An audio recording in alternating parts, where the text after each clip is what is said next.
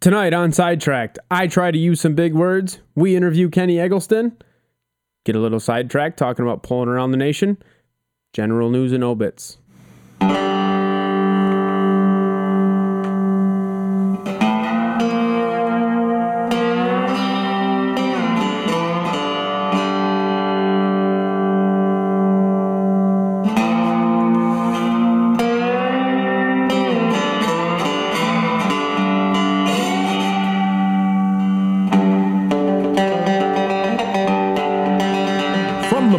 Of One Half Radio Plaza at Life Media Studios, Sidetracked with Armstead and Poosh. Brought to you by the Second Baptist Bar and Grill, your exorcism specialist. All right, Sidetracked with Armstead and Poosh, featuring Cross tonight.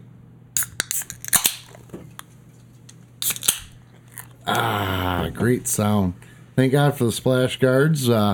Saving my butt right there, but another great show in store for you guys tonight. Big words, Charles Posh out for the night. Spend some time with his significant other, Tanya, before she heads out of state for a little bit. He will be back next week to join us, but lots in store for you tonight as we bring Kenny Eggleston in to talk about pulling across the continent from Canada to the Western U.S. So another great show. Be fun as always. And thank you, Carl, for coming in and joining us tonight, filling in. Great to have you in as always. Hopefully we fed you good. It's my pleasure. I think the steak was a good it was all right. Steak and taters. It was a nice all right. start. It was all right, yeah. Wasn't bad. I had to supply my own beer. Our sound engineer and head chef did a fantastic job. So thank you, Nick Meyer, Life Media Productions. As always, running the soundboard, making us sound better than we normally would, because let's face it, we sound like crap. So yeah, we have a face for radio and a voice for telegraph. Telegraph. Ooh, I like that. Yeah. I think I just said on the news. So you might as well fire it off, Nick. Let's get right in the news. I really love that. I love that intro music. I feel so official. It sounds great. I love that. That was the best drop I think you found. We've had some really good ones on here, but for some reason I love the 80s news feature. But I'll fire up the news here. Coming up this weekend. Yeah, you got some news. Let's hear it. This weekend is Paris for the Southwest Ontario. Yeah, I believe it's a co-sanctioned event with Central Ontario. Formerly Central Ontario, OTTPA. Now Ontario Truck and Tractor Pulling Association, OTTPA. But yes, was Central Ontario, and then can't remember the other group they merged with offhand, but further east of Toronto. But they get fired off. Paris Super Farm will be the Southwestern class on the docket there. So good luck to everybody competing in that. What'll be tomorrow, Friday the 11th? Yeah. Let me check. I'm trying to remember if it's the 11th or dates don't matter. Oh, dates do matter for me. I live off a calendar anymore. But August ain't gonna help me. And of course, my phone doesn't want to move. There we go. The 11th, so Saturday, we're going to get going.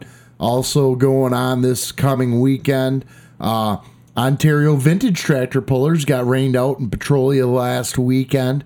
So they're going to go for their test and tune hook this weekend. I believe 10 a.m. hook drop for them. I'm going to be over there keeping track of what's going on and getting some video and photos, and who knows if I got enough signal. I haven't tried my phone out with my new international plan over there, but in that area at least, to see what I have for signal. But if we can do that, I'm going to do some live feed video for you guys. And we had a couple pulls this past week. I know you haven't gotten your season started, but my truck's still sitting in the barn. Yeah, probably hasn't had anything done to it either. You get that axle yet? It's been fired up. The axle shaft will be here tomorrow. Oh, good. Well, that'll be today, really. Yeah, Thursday. We record on Wednesdays. We're a time continuum warp thing. It's pretty cool stuff. But No, Thumb Tractor Pullers getting their start. Peck this past Friday. Great opening, but not escaping carnage. The Doobie family with the Mo Foolishness U302 Chevrolet power plant under the hood, taking out the pinion and ring gear. I mean, just nasty, gnarly eating of parts. And I know they'll be back up and running soon. A little light on some of the classes. A little more carnage. We had the Whiskey Throttle of the Jennings team, the old Alice Chalmers 185 Cummins power plant under the hood. Used to be owned by the Spiegelberg clan out in Wisconsin. Eating the shaft between the trans and the pinion. So rough start for the season there. And also their Ford Commander having V8 hot rod having major ignition issues, not able to really get it off the line, get above the cam. So hopefully we'll see them back. The Commander last year, TTPA points champion in the V8 hot rod class. So hopefully looking to regain some form with that tractor. But a lot of good passes made, some new pullers out there, some debut iron. We had test pass by Rob Foster, the Simply Red pulling team. Also Foster Child, their other truck, but they did not make a pass with that one. So great to have them out there. Also Bill Potter, Brian Grifka, the oh god, why am I drawing a blank? Apple Pie Express, super modified 2-wheel drive, making a couple test pass there. Let's give a shout out to Adam Higgins and his. Yeah, absolutely. He's finally made a return to the 2.5 class. Well, not a return, debut. He's never pulled anything like that. And Adam Higgins making a debut with the Ghost. Now the name of the truck, the Silver Cummins Power Plant 2.5 truck, coming away with a second place finish in the points with his new truck. What a way to start out your debut season with TTPA. I know he was happy. I think I was jumping up for joy too. Yeah, great to have that done. Nice job. You know, especially considering the issues he ran into. First time he got his engine done, fired it up, no oil pressure, ended up having to go completely through the engine again. So great to see him out there. Names returning out to the field that we haven't seen in a long time. Todd Humpert getting in the seat of the Coyote Ugly tractor, V8 High Rod Oliver,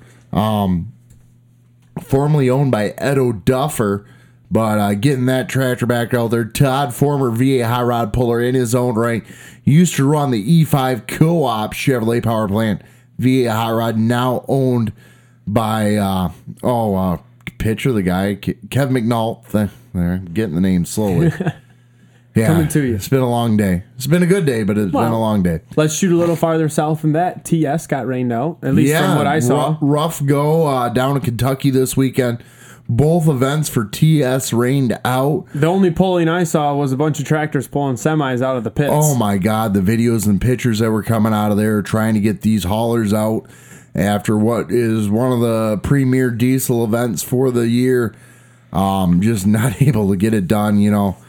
TS sponsoring tractors and trucks from the Supermod diesel 4-wheel drive to 2-wheel drive trucks to pro stock diesel tractors. They're out there in every way, shape, and form, but kind of a rough way for them to go. I know it's an expensive endeavor go into what they're doing, and to get rained out, Mother Nature just did not want to cooperate at all down in Kentucky this past week. So I know the Godfather, Eric Pruitt, was going to be at both days. Originally one day and then got rained out, so he went back second day and just did not work out. So I do know we also had some pulling down in Washington Courthouse, Ohio this past weekend. Which, speaking of, I was seeing the Snapchats of Tony Burkhart at DHD as they got rained out at TS, and he was able to catch that Washington Courthouse hook on his way home. He got the cheap hook around the track.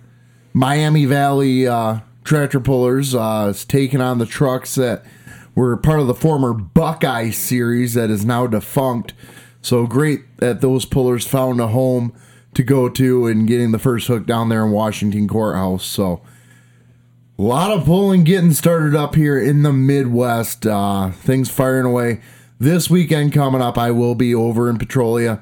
Also, in the center, towards the center of the state, Oakley, Michigan, Mid-Michigan Gas Tractor Old Gas Tractor Association, known for their antiques, are putting on a benefit pull. And see if I can pull up the flyer for that quick. But young man, very sick, and they're doing a benefit pull for him this weekend. So great. If you live in the state, get a chance to get out there. Please do. Here we go. This Saturday, June 11th, 7 p.m. hook drop. $10 hook. Buy 4 hooks, get 1 free. All proceeds will be delivered to the Trevor Tuff Foundation to assist 13-year-old Trevor Blunt and his family with medical bills. Trevor, diagnosed with Hirschsprung's disease, which I wish I could say I knew what it was, but I don't.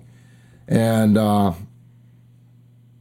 he had to have surgery to improve his quality of life, but it's going to be a long process there. So great to see they're stepping up to this charity truck and tractor pull out there in Oakley, Michigan.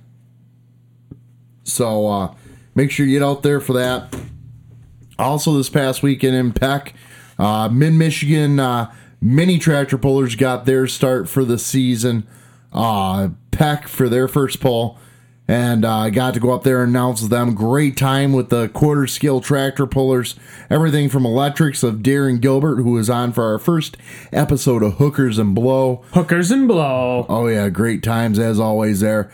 And all the way up from beginner's class, 4, 5, 6-year-old kids on garden tractors, all the way up to big-wheeled 375-cube small block V8 engines out there running. Was a great time with them. Had a blast.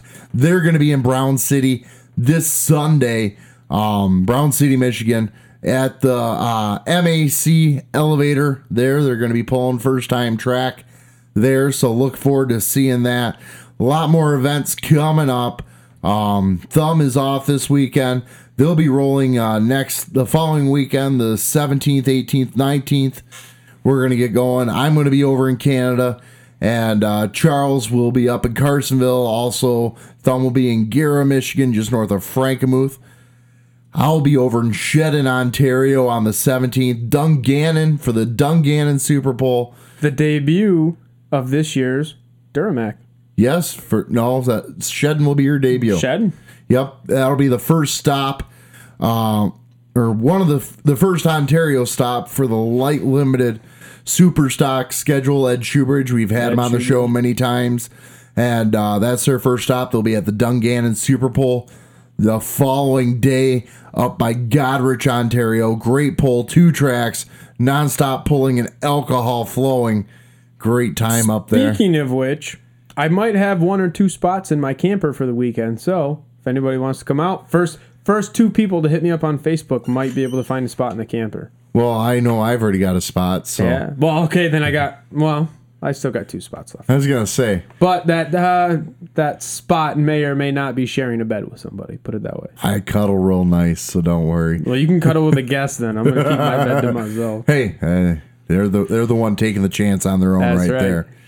No, I'm not sleeping in the back of the turbo diesel if I can avoid it. But then that Sunday, day after, I'm going back down to Tilbury, Ontario for the second hook for the season for the Kent S6 garden tractor puller. So looking forward to get down there with the Bonneau family and getting their first points hook for the season going. They had their test and tune 2 weeks ago, so looking forward to that. And I think that's all we really got for the news. Nothing really jumping out. A lot of guys still trying to get tractors together for the season, waiting on parts and trying to get going. I know we'll see probably the bulk of them by 4th of July. I know I saw the Gervin family reassembling their rotating assembly in the short block of the Last Calls International 1466 Super Farm.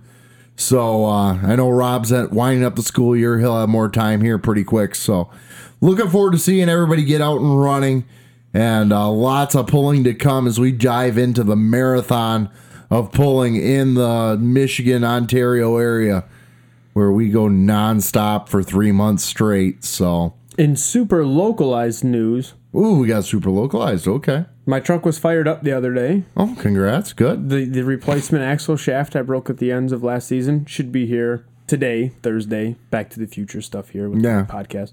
So probably Sunday, my truck will be running and driving, and it'll be ready for next weekend. Good to hear. Great to hear. I haven't had a chance to work on my tractor. I will have a bunch of time coming up here in the near future. You'll hear later tonight. I am moving. Yeah, we'll talk about it now too, because it is a goof. We record in different orders, but Back to the Future. I'm putting in my 2 weeks notice for today, Wednesday, for the company I've been with for 5.5 years. Just pulling and announcing is taking more and more time, and I'm going to devote myself to Sidetracked Productions for a little bit. Living the dream. Summer. So yeah, living the dream.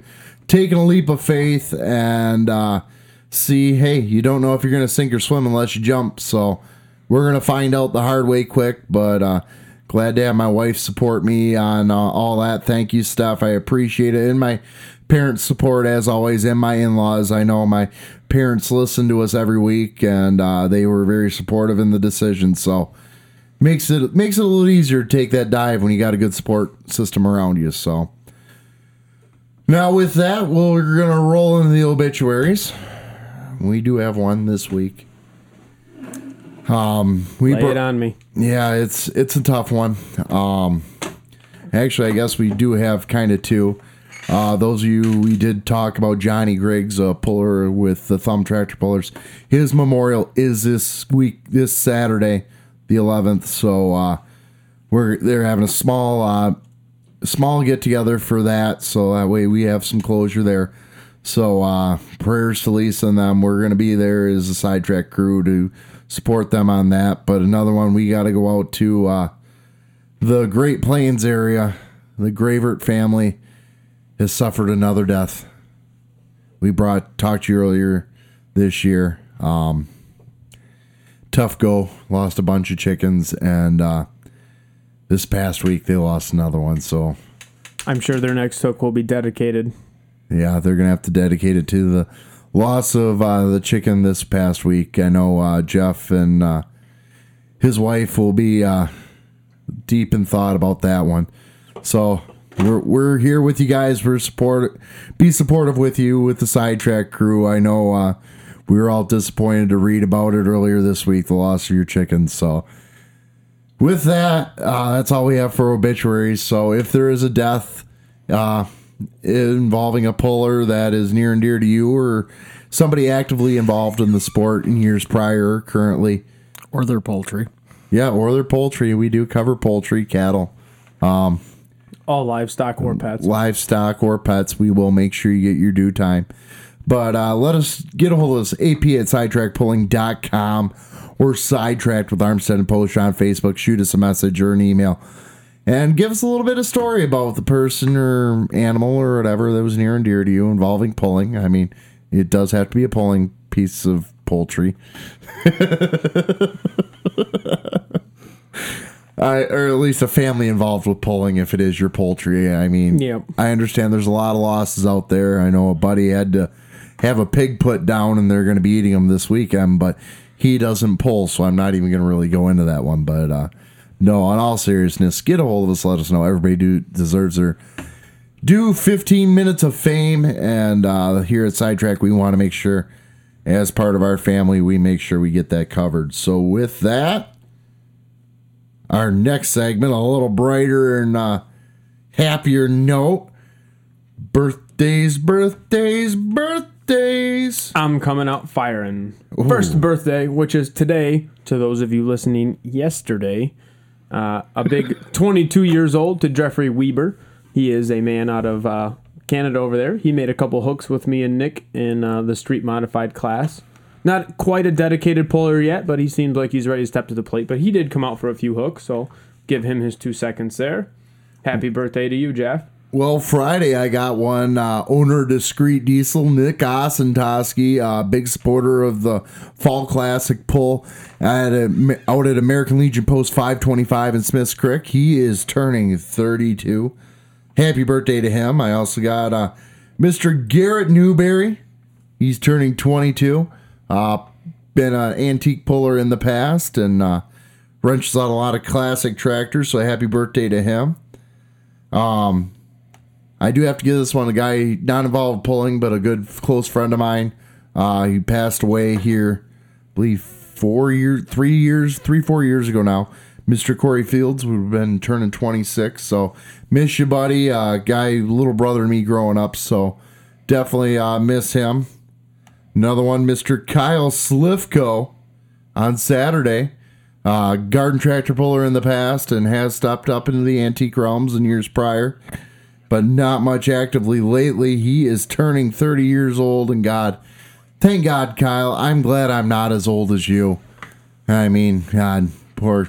His sister has mistaken me for him a couple times. Yeah, you guys do have that Amish look. You guys do look like you could be brothers now as you mentioned it, yes. Yeah, she walked out of the back of the bar one time and was like, "Oh, what's my brother doing here?" I was, "Who the hell are you?"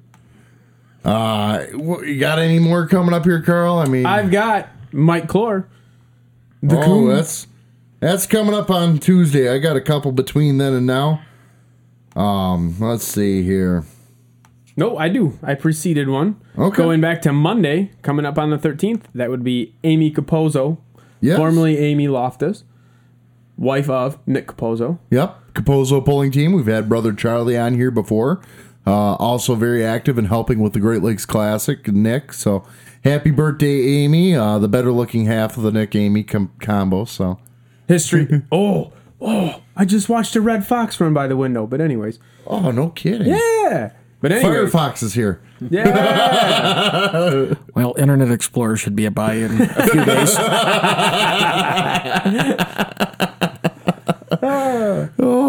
Kitty posted about Sunday how you should be seeing them. Well, back to subject. I did see a turtle earlier. My hat's off to Amy. For those of you who don't know the local history too well, Amy used to babysit me when I was a small child. I was change your diaper. Yep. I was very good friends with her younger brother. We went to school together, so me and Amy go a long ways back. Good. Happy birthday, Amy. Let's see here. Mr. Stephen Aylmeyer, turning 27, John Deere antique puller with the NATPA. Happy birthday to him, 27 years old. That's on Monday. On Tuesday, Eric Van Valkenburg. Yeah, I'm not good with them big long names, but puller of the Smuggler, alcohol burning open superstock tractor out of New York, NTPA competitor, turning 46 years old. And then another one Tuesday. You want to do Coon? Yeah, Mike Clore. Big old Coon. He came out last year. He stayed with us at Dungannon. That was a hell of a time. Did he snore a lot? No, we were in separate campers, thank God. Because I got a good story about them trying to cross the border, but I'll save that for another time. It's like Gordyville stories I could tell about them. We just aren't going to go into that because there's some things you just got to leave alone. Mm-hmm. What happens in Vegas stays in Vegas. What happens in Canada stays in Canada. Thank God. And you got any others, or that's it for you? That's all I've got polling related. I got one more Wednesday. Mr. Channon Pop, hook guy for the TTPA on the normally small end of the track, and also our equipment operator on site helping with loading and unloading and weight changes. He is turning 42 years old, so happy birthday to him. And that's all I believe I have offhand. So as always, just like with obituaries, if you have any birthdays you want covered, Charlie Capozzo did that for his daughter. He got a hold of us, wanted a birthday shout out. Get a hold of us. We'll give you a birthday shout out. AP at sidetrackpulling.com. Sidetracked with Armstead and Posh on Facebook. Shoot us a message. We'll make sure you guys get taken care of. With that, we're going to take a break here. Feel free to find me on Facebook, Carl Cross. It's about as easy as it sounds, except Carl spelled with a K, so keep that. Got a drop for that? Carl! You can't do that, Carl. He says he's big words today. I am big words today. Is this true? Yes, it's true. This man has no dick. If you're going to step up, you got to fill the shoes completely. I'll fill those shoes completely, and my girlfriend will disagree with that statement. And with that, we're going to take a break. This is Sidetracked on Pulling Radio Network. Take it easy. All right, and we're back. Sidetracked with Armstead and Cross. Kind of got a good ring to it. And Eggleston tonight. Kenny Eggleston joining us from the big city of Cedar Springs or whatever. Cedar City. There we go. See, over here, everything's got springs to it because there's a lot of water. But Cedar City, Utah. How you doing tonight, Kenny? I am doing pretty darn good. Just kind of honored and humbled to be a part of the Sidetrack crew tonight. It's not that big of a deal, trust me. Somebody's making way too big of a deal out of this. We bribed Carl on with baked potato and zucchini and cheap cut of steak tonight, so hey, it's not that big of a deal. You got me here. And he ended up bringing his own beer. Yeah. And that's where I actually failed. I was going to grab a six-pack before I got to the hotel, but I was on the phone with Paul, so I didn't make it. And the good news is I found a flask in my pickup with 8 seconds whiskey in it, so I get to be pushed tonight.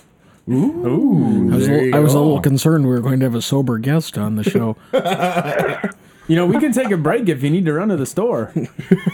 You know what, Kenny? What's frustrating is I was on the phone with Dave earlier tonight, and I literally got out of work. I was on the phone with him, and I'm standing outside the local watering hole I go to right after work to blow steam off. I stood outside that bar for 25 minutes before I was finally able to get off the phone with him because he ran out of service, and I could go in and finally get a damn drink down my guzzle. So, love you, Dave, but you're killing me, That's how I lost him, too. So, what we're going to talk about tonight, we got Mr. Carl Cross, puller with Southwestern Ontario Tractor Pullers, and puller also here stateside for a couple different pulls. Yeah, and a few hooks. then we got Kenny, who's familiar with pulling out west, Idaho, Wyoming, Utah. I believe you get down to Colorado even. Yeah, Colorado, California.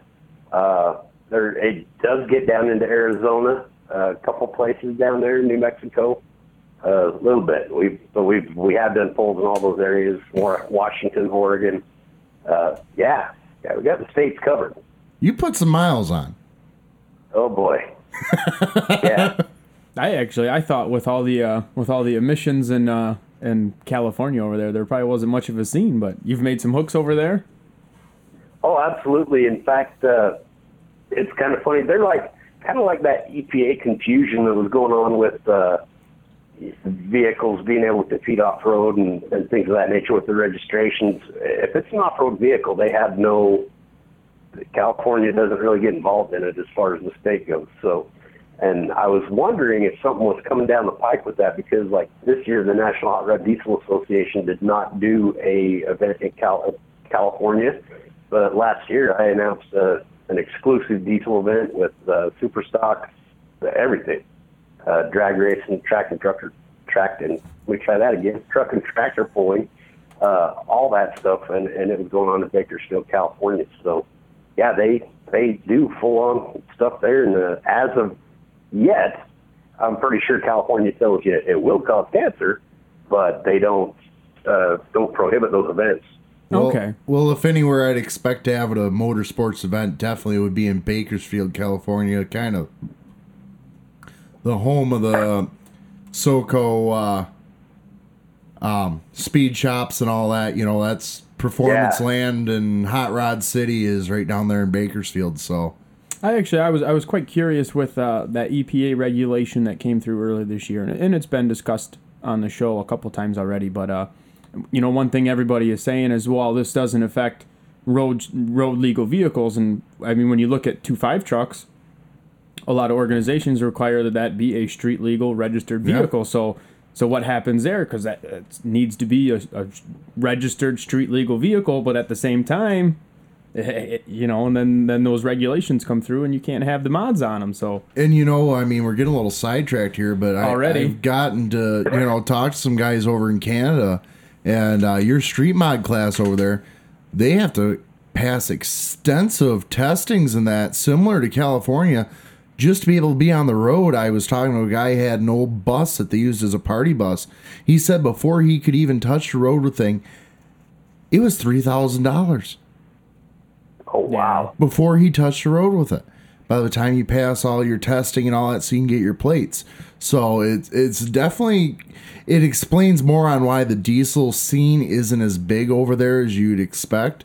Just because, Right. hey, you do have to go through these testings, and, you know, like your class, Carl, it is a street legal class. Right.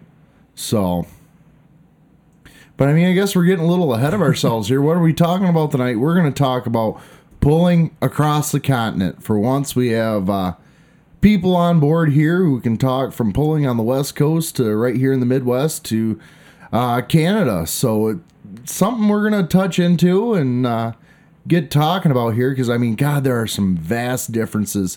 And Ultimate Call Out Challenge, for those of us from the Midwest, really signified a lot, one of the biggest differences. And even for us, just not even a mile across the river, tracks are completely different. The quality is not there. Whereas here in Michigan, we're used to really good clay tracks. Yeah, without a doubt, and that was the interesting thing when you talk to, of course, his name's going to leave me right now. The gentleman that came out and competed from Michigan. Yeah, Derek Rose. Yeah, when he was talking about that 2.6 truck, and Andrew, you and I actually had a conversation about that they did the test with on that sled, and I have to go back because I'm going to watch that sled going Saturday night. They've made some major improvements to that thing. It's been around for 100 years, but right now it's about as close to a Bauer sled as you can get without it being a Bauer sled. What I was worried about is that they literally photo finished with the thing, that maybe they missed something, and that that was gonna be the representation of Western pulling to the whole wide world that was watching that thing on the live YouTube feed. But when he brought up the fact that they brought that 2.6 truck to do the test on it, and granted it was a lot less horsepower, but it's a kind of a gnarly looking old first gen truck, and I haven't confirmed this yet, but I'm pretty sure that was Austin Ellsworth, and that is probably the meanest manual pump 5.9 Cummins in this part of the country. And because the sled would not, or the track wouldn't hold together, if they would have tested that with a similar horsepower truck, that's why they had to offset that a little bit, because of that horsepower, that much horsepower, the track wasn't going to hold it. And so that was actually the perfect truck to test the sled with before going into the big horsepower ones. So we have to set, and this isn't every track, but that particular area is alkali soil. It's very sandy. And if they would have put a super stock on there and tested with that super stock probably wouldn't have pulled the sled as far as, say, a 3.0 truck or a 2.6 truck, because the track wasn't going to hold it. Yeah, there's no connection there. And, something I want to talk about, Kenny, quick. We're getting sidetracked again, but that's par for the course. Most people around here on 2.6 trucks, you're talking a P-pump. Nobody runs a VP. But that truck you were talking about, that is still the VE pump in it. Yeah, and it's a tricked out VE pump, and in fact, the industrial injection, I think most of the mods have been done to that pump he did himself, and the kid's only 20, I think he's 22 or 23 years old. I did an interview with him on the podcast, and I'm going to have to dig that up and do a replay on it, but he drag races with that truck. He still drives it on the road, but he'll hang in there. He's a total of about $15,000, including the price that he bought the truck from his grandfather. That's how much he's got invested, and I've seen him wind up in the top three against a couple trucks that have close to 100,000 in them in the 2.6 class. Jesus. And it's here again, a lot of it's the physics behind it, that his horsepower to stickiness, or whatever you want to call it, is able to sometimes beat the track as opposed to beat the other trucks. But I've seen, first place truck be a $90,000 truck, second place be right in that neighborhood, and here he sits with his $15,000 one, In fact, Rigby, Idaho, I believe he took third place in the 2.6 class, and there's two very, very, in fact, both of them I think have run at Scheid. So just to give you kind of an idea of what these guys have invested, they were willing to come out and put their pedal to the metal at Scheid and run against those guys, and he finished in their third place to them. He just knows the truck, and I think there's a lot to be said for that and consistencies, and I love the two other guys to death, but they're constantly changing everything. And as we know in truck and tractor pulling, you don't make a bunch of trial passes like you do in drag racing or even stock car racing, doing hot laps to be able to go back and tune. And these guys, instead of going, well, that didn't work, they would make a major change instead of taking it down the track 3 or 4 times and figuring out exactly what they needed to change and changing it a little at a time. And here this 23-year-old kid, he only has so much to work with, so most of his tuning's happening with a screwdriver. And the minute changes, the little changes, have made him very competitive. I do think that's one part of the sport that seems to have gone away lately. It's I'm not competitive anymore. I need to do this, and it's something big and drastic, or they want to change the rules because it's not fair. And it's like, back the origin of the sport was picking away at your little tractor and squeezing every horsepower you could out of it and getting that horsepower to the ground. And seems to kind of be going away in some classes. Yeah, I couldn't agree more. And one guy in particular, and we were actually very good friends for a long time, and I better not say his name because he unfriended me on Facebook for some reason that I'm not familiar with. But in fact, the truck's for sale if he hasn't got it sold already. But every time he would, Industrial sponsored him, and they would make major changes to it every single time he took to the track. And so instead of changing one thing, they would change several things. And in my opinion, granted, I've been down the track 3 or 4 times total myself, but in my opinion, you're never going to isolate the problem if you don't change one little thing at a time. Yeah, you need to dial it in. No, absolutely. I mean, your first time out of the chassis, I know, Carl, you went through this with the Duramac. Even me with my 460, the first thing I did was figure out my weights, where it works best. And then you start with tire pressures. You make your changes, but you have to have a constant variable, a constant before you put that variable in there. And a lot of guys have gone away from that. They think, oh, well, I got beat, so I need to go spend another $10,000 on a better turbo. No, learn to use what you have. I mean, like you said, Carl, you from the origin of the sport, what a lot, and I'm gonna single out the truck guys on this because this is where the diesel truck guys are forgetting what went on. Is they're at the point when super stock, when pulling got started on the NTPA level, you had a super stock class and you had a mod class. That was it. Right. There was no 2-wheel drive pickups. There was no 4-wheel drive pickups. There was no limited mods or light limited, unlimited. No, you didn't have that. But at the same time, there was no industrial. There was no precision. There was no hearts. There was no, name anybody. They were not around. Exactly. You went to a junkyard and you found a turbo off an old Mack truck that was bigger than what you had, and you bolted it on. Or off of whatever, off an airplane. You found the parts to make it work. Yeah, until the Auroras came out. And then everybody had to have one of those. But you made work with what you had, and you learned to finesse a vehicle down the track. Yeah. And I know we're talking about, pulling, across the continent, but that mentality that's something that's gone away is these guys aren't getting out there and actually reading a track. They're just standing back looking at what the previous guy did and said, oh, he didn't do too bad. Instead of being out there, we've all seen it and actually on the national level, it's gone away. The guys out there with the screwdrivers poking the track going, okay, it's soft here, it's hard here. Okay, this is the line we're taking. That's gone. It's gone. You don't see the guys out there trying to read a track. It is a dark art. It's something that takes a lot of talent to be able to do. But a lot of these guys could get away without spending $30,000-$40,000 on a 2.5 diesel truck if they just learned how to read a track and how to actually properly hole shot a vehicle and get the truck hooked versus spinning out of the hole like they do.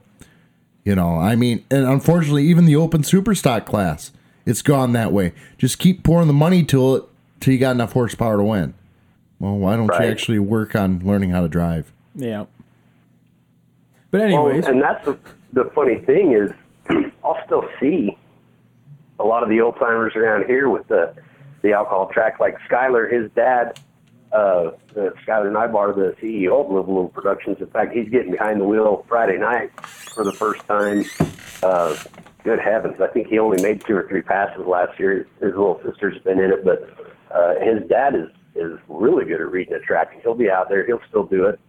But that's the funny part. And Carl, you might call me names after this, but the funny thing that we've noticed a lot with the diesel industry coming in, and God bless them, because honestly, I believe that has given pulling a shot in the arm like nothing could have, at least in this part of the country, because it was just slowly fading and almost, getting smaller and smaller with just the alcohol and the gasoline and that kind of stuff. And then when the diesel pickups started coming in, it really gave a lot of sponsors a reason to get involved in the sport and brought in a lot more competitors. But it always cracked me up to see the old alcohol guys over there helping each other out. They unload and they leave their stuff out if it's a 2-day event, and they're walking around helping each other, and they're sharing notes. And the diesel guys, in the meantime, if it's a 2-day event, they make a pass, they load it on the trailer, take it to the hotel, park it outside where they can watch it all night, just to make sure nobody takes a peek under the hood or anything like that. And it's almost just a different generation of pullers, and it's a different style of camaraderie. There's a little more smack talk that seems to go on in the diesel end of things, and it's to me, it's just funny. I get a kick out of it to just see the contrast between the two forms, and maybe that's just out here. No.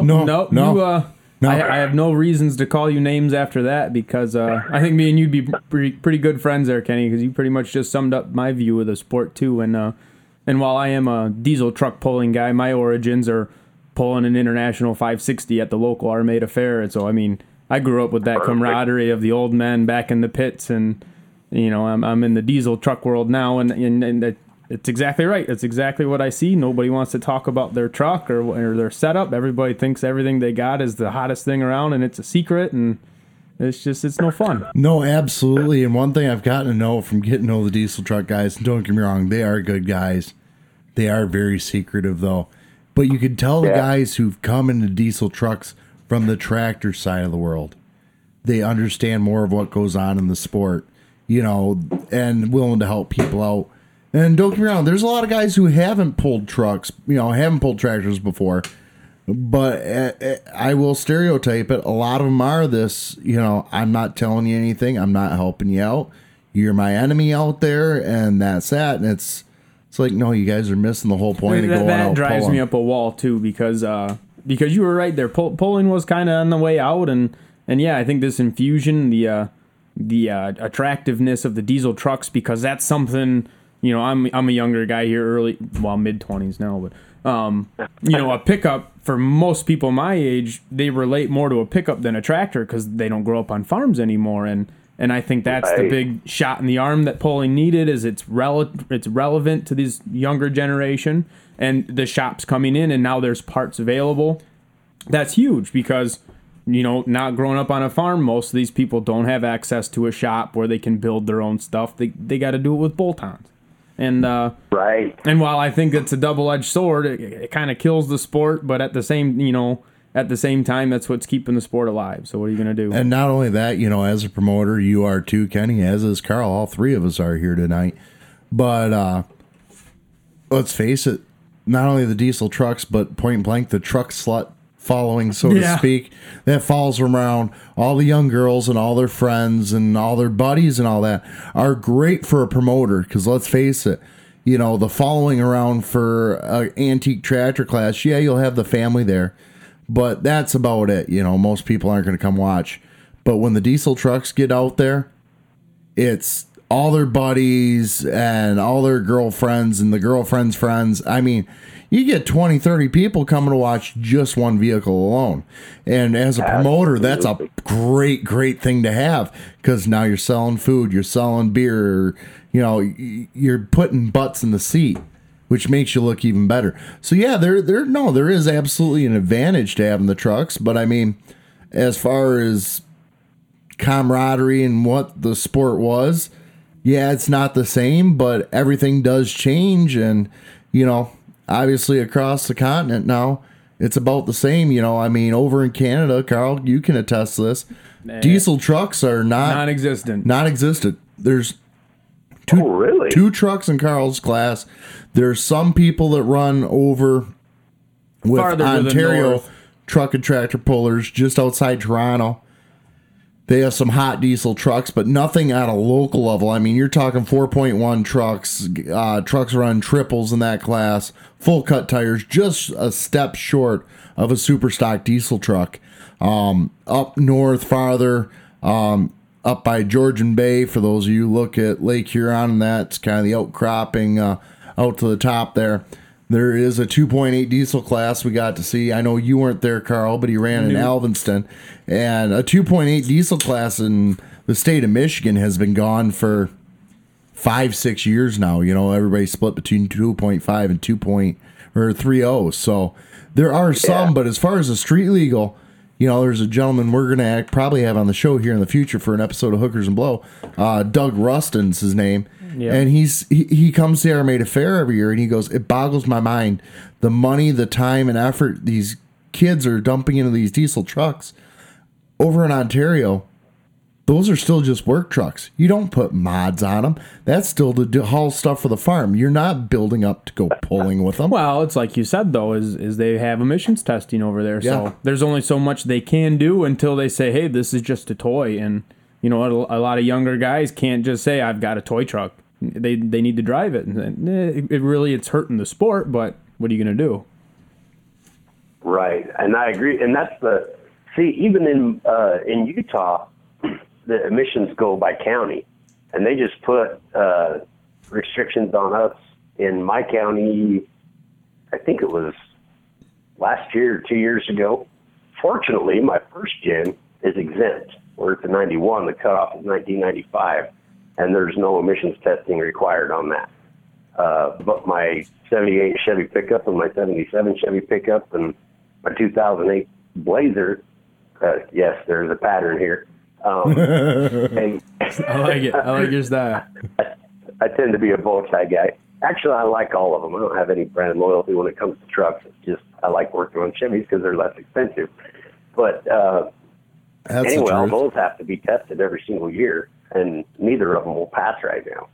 And so it's kind of shocked me in the foot until I can figure something out to swap in some fuel injection to help bring those into compliance. But it is having an effect on these guys, and I'm amazed though at how many of these kids and I'm sorry, I'm 44, so you guys are both in your 20s. I'm calling you kids, but I know how much money I was making when I was 23 and 24 years old. So these guys will go out and buy an 05 Cummins that they out here they want a ton of money for them. Yeah, and they want to hear too, and they'll dedicate them. They'll come out and pull. At the beginning of the season, they'll do three or four shows, and they start doing the mods and everything. And I know they're not compliant; they're deleting them and doing everything they can. And then within, by the end of the season, they've taken out the suspension, and now this is the 2.6 truck that has to be trailered, and they have to go out and buy that other truck. And I can only imagine that the banks are just loving these guys. Oh, God, yes. Yeah, we'll loan you money on that stuff. And the bank has no freaking idea that they're in there with a torch cutting out the leaf, springs in the back, and then if the bank actually saw what they were doing to those trucks that they're still paying on, they'd probably have a come apart. It's like, yeah, we can come repossess this thing. You got a $90,000 truck there, but good luck finding somebody to pay you that for it. Oh, right. As far as the bank's concerned, that's a piece of scrap. Yep. And maybe that's something to venture into this here. Times have changed. I mean, even 20 years ago, what were you supposed to do when you got out of high school? You either went to college or you found a job or a vocational school, and you got married, you had kids, you bought a house, and then you thought about play toys. Right. And nowadays, it's, I graduated high school. Mommy and daddy, I hate to put it this way because I see it a ton, as we call it, dirty money crew over here, where mommy and daddy will go spend $40,000 on a pickup truck for you because it makes you feel better and, you know, you're not going to be so depressed. Yeah. Then you go and dump another $15,000 of mommy daddy's money in it to put the lift on it and the cool stacks and the big tires or the stretch tires or whatever. But they're not putting anything towards their future. Yeah, they've got $40,000, $50,000, $60,000 in a truck, but they're still living in mom and dad's house. They're up to debt up to their eyeballs, and they have no way to go buy a house to start their own future. They're going girl to girl to girl. Yeah. You know, let's face it, you know, modern marriage, I'm an oddball. I've been with the same girl for 12 years now and been married for 5, and, you know, we didn't have our kid till we've been married 2.5 years. So, you know, I'm an anomaly nowadays, you know, and I think that's one of the things that's changed the sport is you can see the guys go dump the money in the play toys right away, but there's no future in it, and they aren't going to have any longevity in the sport because mommy and daddy's going to pull the plug eventually. Absolutely. Well, they have to. I mean, my daughter is doing face painting and announcing to be able to save up for a vehicle for herself. I'm going to let her drive my Blazer, but I'm like, I get priority. So if something else breaks down, you might want to start shopping for a rig here pretty quick. But, you know, and I'd like to help her out. I'd love to spoil her, but I don't want her to think she can go out and blow a bunch of money on what, in my opinion, are frivolous things. Oh, very. To, you know, but you're right. I mean, that's a good point. I never really thought of what I guess we're kind of like drug dealers as promoters, aren't we? Yeah. Oh, absolutely. You know, we're handing out a quick, easy fix for them. They go out to local county fair, point blank, strap on a pecker extension by hooking onto that sled. And, you know, we've all seen the meme. We've all seen the meme. I know Charles put it out there on our Facebook page, and it's way back in there. Go through our photos. You'll find it. But, you know, it's a picture of a guy in a diesel truck. It said, you know, went 178 feet, but has to drive 40 miles an hour off the track like he was a big show, you know, and that's what the mentality is boiling down to, you know, is the truck won't run for crap, but you're still the biggest dog in your own mind, and it's, you know, the sport is suffering from it a little bit because they're not having to pay their dues. Can I say douche bro on air? Oh, absolutely. All right, because I kind of feel like certain aspects of the sport, that's where it's going. There's the hardcore guys who are the wrenchers who want to be there and they want to dial that truck in, and then you have douche bros who just throw money at it, drop it off at some shop, pick it up for the next weekend's hook, and they just go out there and go, my truck's the baddest thing around, and blah blah blah, and they're ruining the sport. Dyno sheet pullers. Yeah, they're ruining the sport, but you need the numbers, right? You can't turn them away. You need the numbers. And that's what it boils down to. And the cool part about it, though, is guys that are bringing their daily drivers, like this toll that we're doing in Vernal, Utah, which is kind of by Colorado. We didn't. It's coming up this Friday night. Last year we didn't have a lot of local pickups show up, and we're hoping that it's a little bit more. But it's kind of fun to be able to get those guys that are still dragging main with their trucks and all this stuff and bragging, a place to put their money where their mouth is. And, you know, hopefully they'll be responsible about it. But that's what I like to see is the work stock class and these guys coming in and they've never pulled before. And I've seen them come out and demolish their trucks and they're pissed. And, you know, you're describing like my history in polling right now. This is a guy who literally went down the track on 3 wheels in Armada 2 years ago. Me and my neighbor Joe, we haven't named on air yet, but my neighbor Joe and me, we both had 01 Duramaxes. And very similar builds in the beginning, and it was going back and forth. Oh, I'm going to beat you this year. No, I'm going to beat you. And one year we did. We put some money down on it, and I got him by 10 feet, and he was all pissed about that. Then the next year I come out with a bigger turbo, and that's when I blew the drivetrain all apart halfway down the literally track. was bouncing the left front tire the entire way down the track, was just bouncing it off the ground. He was getting 6 inches of air under it. And finally, by the time it all ends, you took out what? The front diff. No, the rear axle shaft went first, and then the front diff said, "Screw this! I'm not holding all that power on my own," and that let go. I thought you dropped the drive shaft too. Yeah. No, you're right. It was the drive shaft. Then took out the front diff because he tried lipping it off with just the front end. No, and she wasn't going anywhere. Yeah. Well, at 280 feet it let go, and I rolled to a stop at about the 300 mark. So yeah. I was still moving pretty good. Cow. There's video on YouTube of it, Kenny. We'll have to find it, get it to you. It's impressive stupidity, to say the least. Was my truck still one color then, or was that when it was two-tone? No, that was two-tone. Oh, yeah. It still had this... the gold front end on it? The gold front end on pewter, yep. Good times, good times. Well, while we're talking about YouTube videos, a similar situation in Morgan, Utah, and I think if you just search "pulling truck fail Morgan, Utah" or something, it'll come up. But it's an exchange that I had with this kid that he was actually a Dodge, came up and just completely bent the snot out of his tie rod. I mean, bent it into a smiley face, and then also locked up his rear end so bad that we about couldn't get it off the track. And he's out looking at it, and I'm the track announcer, and I'm like, "So, what do you think, Dean? Do you like, or how do you feel?"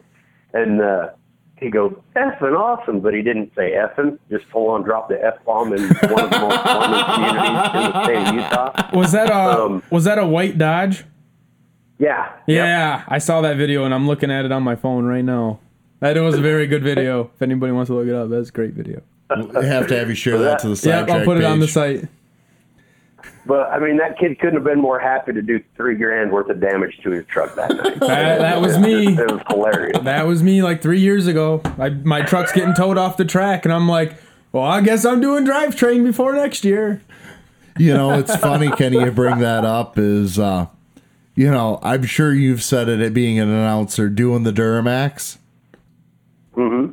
And for those of you who don't know, Duramaxes have notoriously weak tie rods in them. I know what you're talking about. Where as soon as you we'll put the blame directly on independent front suspension.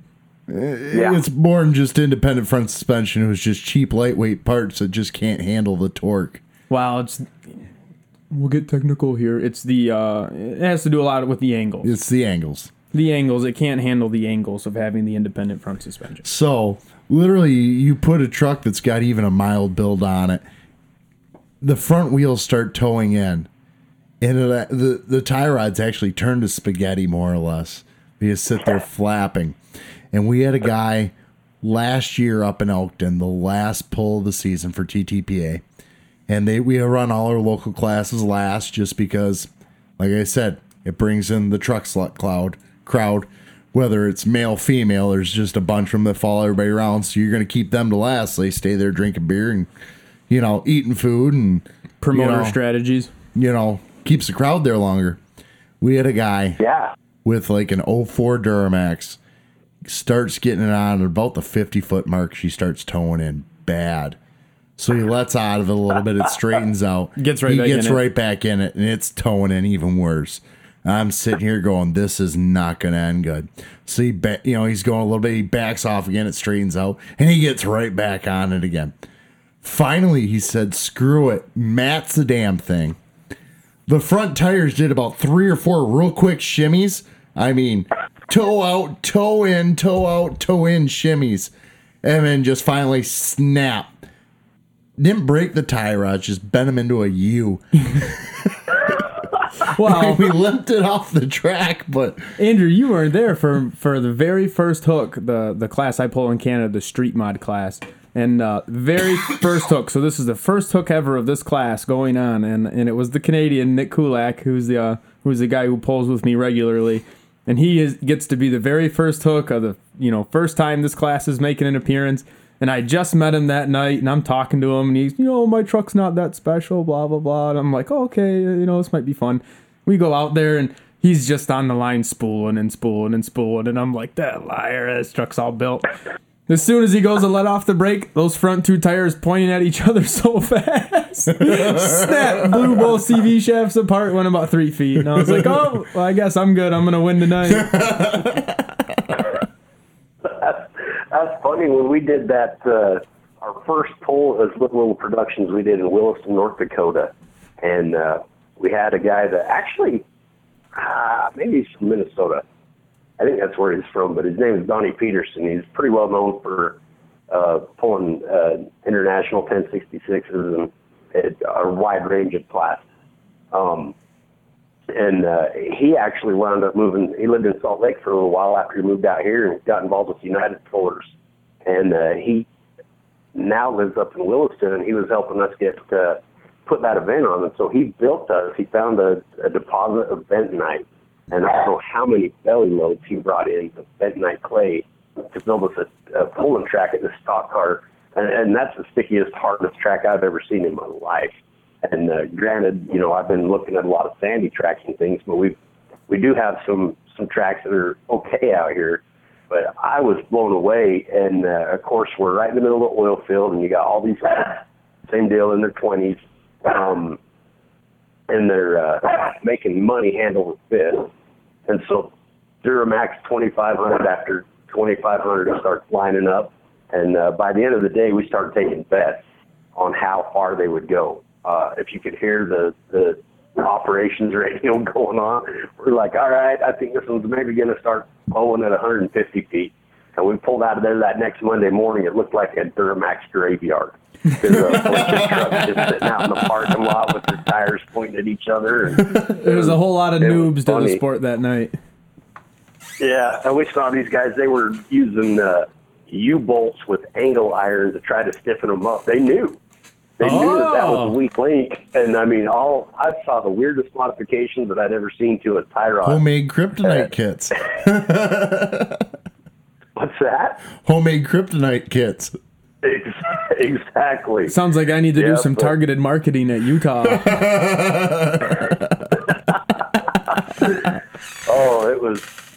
That was amazing. Well, and that was the funny thing too, is every show now, when that happens, I explain that that's probably one of the most affordable reinforcements that you can get now. Everybody's aware of it. And so between sleeves and manufacturers are making the sleeves that you put over them now, right? Sleeves, or it's kryptonite does heavy duties, and what's the other one? Well, maybe I'll blow some people's minds here, but one way to get around that is to drop the torsion bars. Yeah. Drop the front of that truck right down, straighten the CV. You got to straighten out the angles of your CV shafts. You want your truck to sit flat, because when it's at that angle, the torque on it can't take the angle. But if you get the front of your truck lower down so it's pretty flat, your CV shafts are flat, you'll be just fine. You know what? And I've got friends of mine, Brett and Jenny Erickson. Actually, Brett Clark and Jenny Erickson, but we give them her last name because it just sounds better.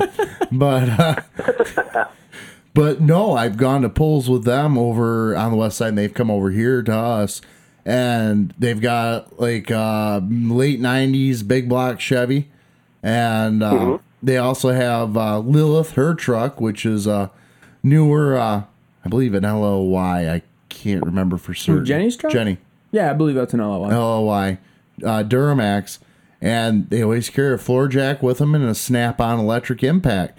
And the first thing they do, they get to the pole, is literally one's towing the other end, is they jack it up and they back them torsions off, till it's actually back completely off. There's actually no weight on the torsion, no pressure on the torsion bars, just so you get them better driveline angles. And one to look at right now is Tony Burkhardt with a cheap hooker. That truck, the front end is actually bowed back the opposite way from the start line. And another one that does that is Rocky Bouveret. Yep. And so that way when they do launch and that front end comes up, it's not putting any stress on them angles. It's actually a straight, more or less a straight axle. Right. They're starting with a negative angle. Yeah. And you see that a lot in the drag world. Yep. I'll be danged. See, I didn't realize that. I knew, like I say, and of course, being a promoter, I want these guys to sponsor us too, so I plug their product every chance I get. Because it's BD, I think they're building one or whatever, and I wind up having those guys at the events a lot. Yep. So But that's cool that there's a quick fix to it that you can actually swap out. I wonder how many tech guys are letting these guys in on it, or if they just like to watch the car. That's the part of the truck world that we talked about earlier. Is everybody thinks their truck is what's the word? At top of the line, and no, everything's a secret. You can't tell anybody. I say screw that. I want the sport to thrive. I want people to know. Here's a simple step. Make your truck reliable so you can make more hooks. And as an announcer, nothing gets a crowd going more than broken parts. And let's face it, Kenny, you've been there and done that. What's a better class to get some broken parts than a damn street legal class where, I just put brand new U-joints in it. Well, I'm sure they weren't good quality ones. You went to AutoZone and got the cheapest ones you can. So let's see how far you can make it before you wrap that drive shaft like a pretzel. Was that a greasable U-joint or was that a non-greasable? Non-greasable. I don't own a grease gun. I mean, come on, it gets Daddy's garage dirty. Non-greasable is where it's at. I'll tell you that right now. Really? Yep. The good spicers. Yep. Okay. This isn't my personal experience. This is what you hear around the table. But if it's drilled for that greaser, that's the weak point. That's what's going to let it flex. That's what's going to ruin it. So you got to go with greaseless. That actually makes a ton of sense now. Yeah. Solid versus hollow, because I mean, let's face it, it's gonna be hollow board all the way through it. Yeah. So there's less material there to actually hold the strength where you need it. But no, we had a guy just this past weekend up in Peck. And as an announcer, Kenny, you always got to look for them great times to drop in a ad or something. And we had a guy from all the way up in Petoskey, Michigan, came down, pulled a street legal truck, and he got about the 250-foot mark, and he wrapped that drive shaft like a pretzel so tight it actually pulled the front yoke out of the transmission. It didn't break the U-joint. Really? It just twisted so hard it backed the entire yoke out of the transmission. Slip joint. Slip joint. So my smart aleckness, there's a company down just south of us here, right next to Derek Rose's shop, called CCI Driveline. And you need a drive shaft made, they're the guys to go to. They can knock it out within a day or two. Anything you want. Aluminum, steel, balanced, everything balanced perfectly. They're the guys you really to deal with. Free plug for CCI. That's what's on my truck. Yep. I mean, they're a great company. And so the guy wraps his drive shaft around. My smart mouth couldn't hold it back. And I go, and this class brought to you by CCI Driveline. Your spot for all performance drive shaft needs. Steel or aluminum, they can do it all. That's perfect. I can't remember what the town was that, and I never actually worked it into a situation on the track, but there was many that I could have. And we had the local gynecologist that wanted to be a part of the show. And oh, dear God. That's a little different. Yeah. And tell me that didn't take a little restraint. No kidding. Oh, I got jokes are flying in my head. Big or right now. small, we explore them all.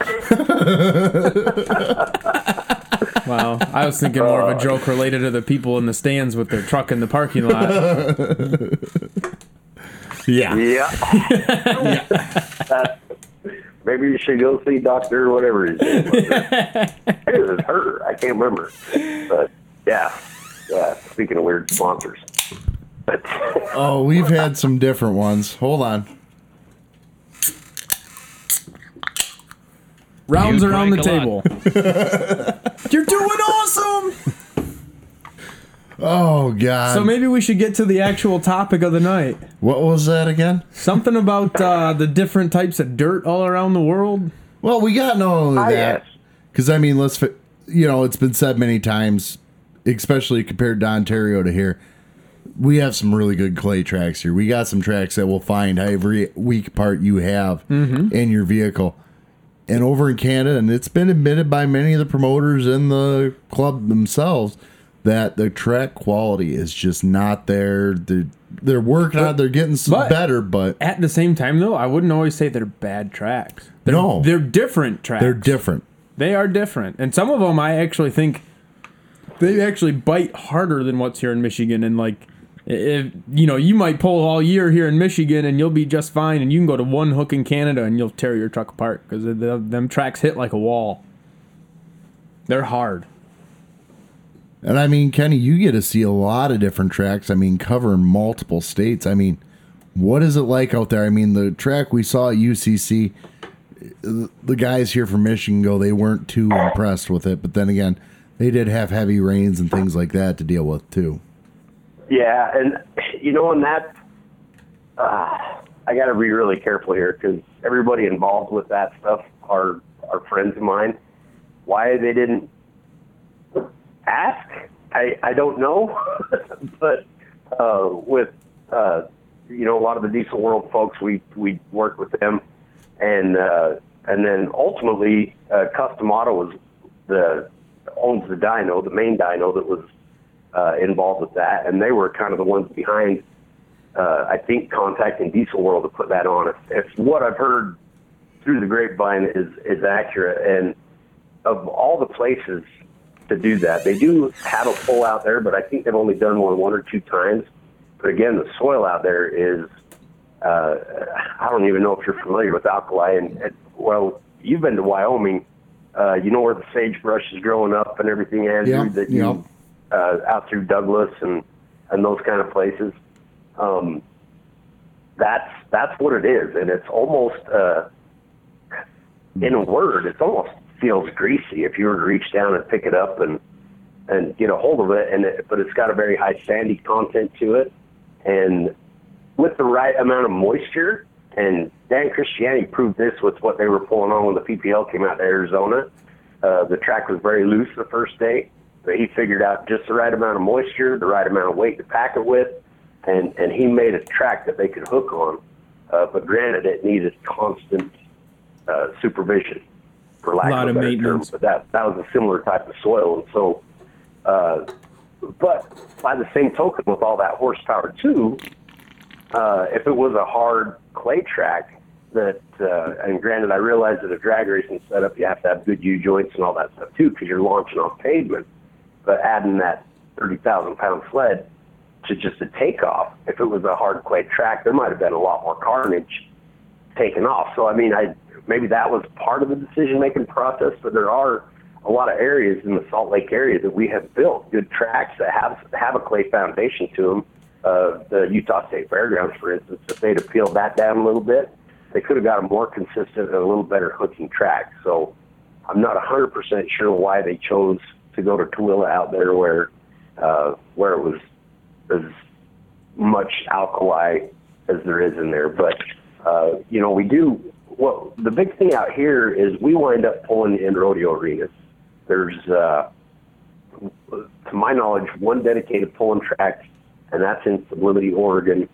Other than that, I am not familiar with the track that is set up exclusively for pulling. That's all it gets used for. We're usually peeling dirt off of a rodeo arena or a horse racing track in order to put on an event. And they vary from place to place. And here again, it comes down to, fortunately, you better have a farmer on your track building crew, because he's going to understand how much moisture to put into it, and so that he doesn't overdo it. So when the sun starts to go down and that moisture starts to come back up, it doesn't turn into an ice skating rink. But for the most part, a good example, when Skyler took his two-wheel drive Supermod down 60 feet at Wild Horse Pass, we're sitting here looking at his truck, and he's got most of his weight, his biggest weight, is over the rear axle. And I'm going down the line, and I'm looking at all of the other trucks, Full Throttle and Riding Dirty, and I do like Full Throttle, but that's for a specific reason. To put weight over the rear axle. Yeah. And so that's where Skyler, we thought, had the advantage. And of course, he blows the blower belt, does damage to the reverser, which we didn't realize until the next day. But we're like, man, Skyler's going to go down there and he's going to beat these guys because he can accommodate that track. And of course, something's going to go. But yeah, I mean, so it just varies, and it's knowing what you're doing. But every once in a while, we will find some clay, especially getting up further to the northeast. In Tulare, California, I don't know if they've hauled in clay out there or what they've done, but that is probably in the West one of the better hooking tracks that would actually accommodate pullers from the Midwest. Yeah, because you bring up the Supermod class, and that's a really good one to bring up. Is over here, I mean, there are some guys who do have weight bracket to the back, but the bulk of the members of the class, all their weight's hung out on that nose to counteract it, because we have some tough bite and clay tracks that have, I hate to put it this way, the pulling really has evolved out of the Midwest is where it got a lot of its origin.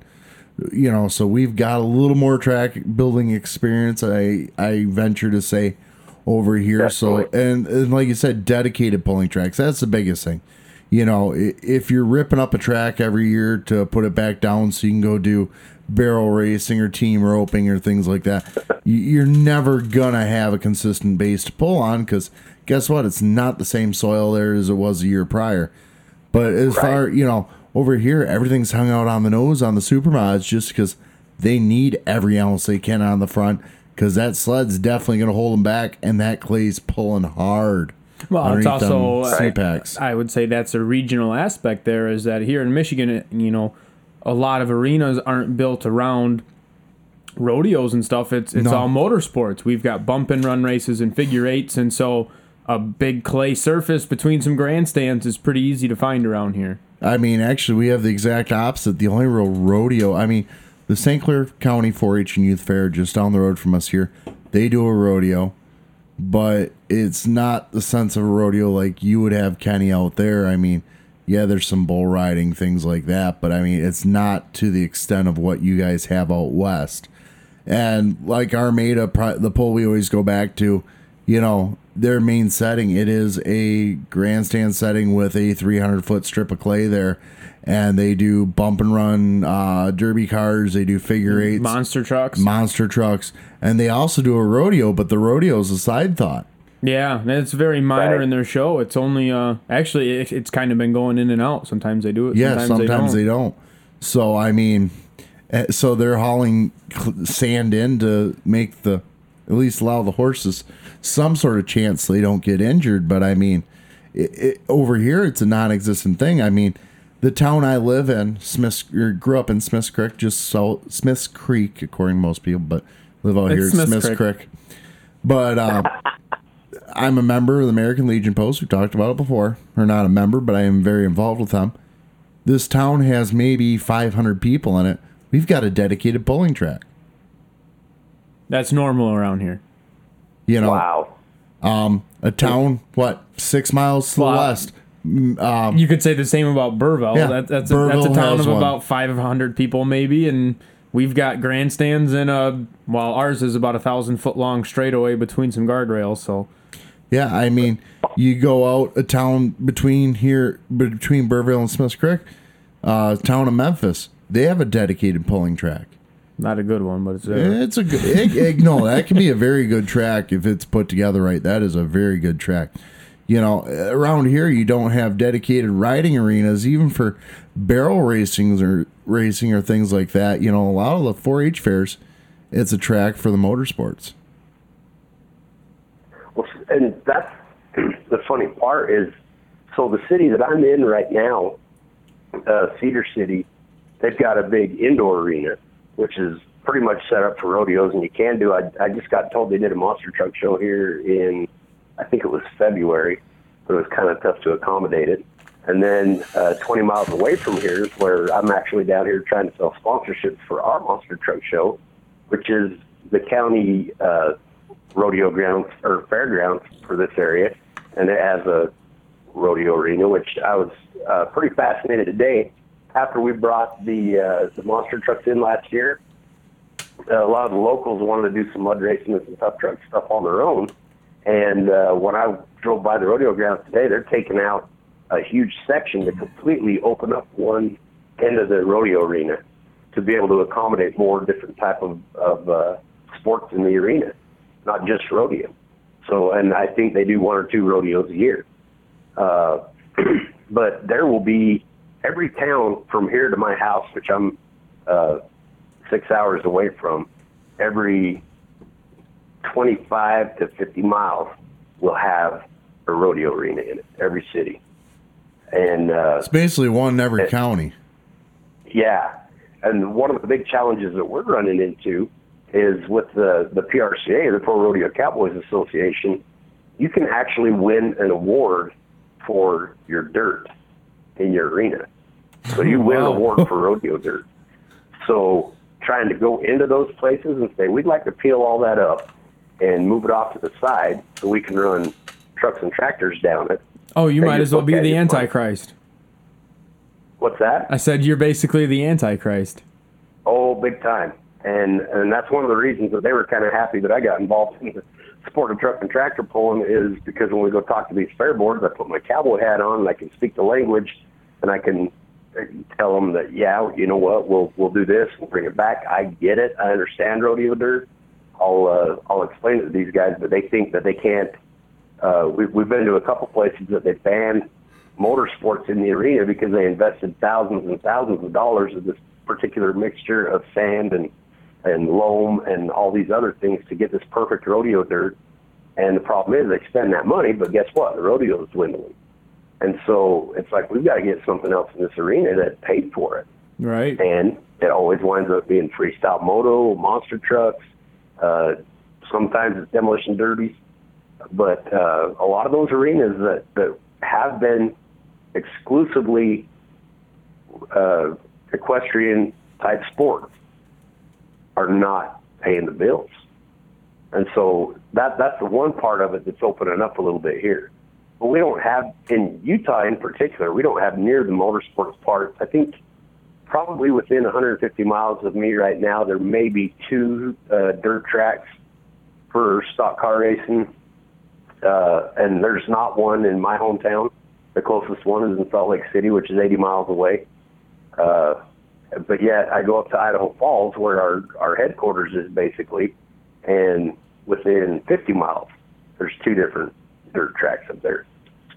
So it's, I don't know, Utah and the Western U.S. is a very unique, still very much the Wild West, and a lot fewer motorsports type tracks. But I think they're starting to come around to it, and I said it in my podcast Monday night that I've seen a lot more rodeo committees. It's actually, and they're proud of it now. But out in California, the Max Cackle and MLM Motorsports out there are, it flat says it's the such and such rodeo truck and tractor pull. So they're putting on truck and tractor pulls to help fund and to be able to continue to put on their rodeo. So there is a little change in the wind there. I mean, I guess that has to do a lot with just the heritage. I mean, we go back over to Canada, and you don't even hear about demolition derbies or figure eights at the festivals, is what they call them over there more. It's, not like a fair. They are the fairs, but, they're festivals. And, over here we'll have a fair queen. No, theirs is the, fair ambassador, things like that. But, the big motorsport for the weekend is the tractor pull over there. It's not a bump and run. It's not a demolition derby. It's the tractor pull, and that's it. So you get a good crowd filling their beer gardens. They don't no beer tents, beer gardens. Sidetracked. Yeah. A few episodes back, might have been quite a while back, you guys were asking what is a beer garden. A beer garden is literally a keg with a tap and a snow fence around it. That's all you need for a beer garden. That's the difference between a beer garden and a beer tent. Oh, okay. Well, and that's what they call them in Utah too. If you have a beer section, it's a beer garden. That somehow it makes it more Mormon friendly. There you go. Oh boy. I don't understand it, but that's what they call it. Hey, whatever. Call it drunk section. I don't care. As long as there's cold beer. Just tell me where it is. Yeah. That's all. I don't care what you call it. I just need to know where it is. Point me to the nearest tap. But, talking about the big beer tent that you guys have at Armada, I think it must be the same one that they have in Sublimity, Oregon. Because I'm pretty sure you could play a college football game in the beer tent. Oh, yeah. Sublimity. Yep. Yeah, but they don't have Monkey Grinder. Nope, they don't have Monkey Grinder. And for those of you not from Michigan, it's Monkey Grinder is a garage band, more or less. Yeah, I mean, they're about as famous as a non-famous band can be. They play all the fairs and all the big events all around here and out of the state, but they're a cover band. They're a cover awesome band, but one of the original founding members of Monkey Grinder was Darren McCarty, wasn't it? Of the Detroit Red Wings. I did not know that. That was his band, was the Monkey Grinder. So, of course, Motor City, Hockey Town, USA, right here in Michigan. That's always got something. But, I mean, great band, always puts on a good show. It Amazing packs show. The beer tent. And, the people who've been to Armada when you go, hey, Monkey Grinder, and they're like, oh, yeah. Because get drunk, sit there after the Saturday night session before we go back to the pits and get into deep discussions on polling and our theories and prophecies. I don't know about how deep they are. They're usually pretty off topic. It's pretty alcohol and pretty incoherent at that point. But everybody there thinks they're pretty deep. Yeah. First time I met this guy was after the Armada beer tent back in the pits talking polling. You can That was a good time. Barely stay standing, but I walked to my trailer that night.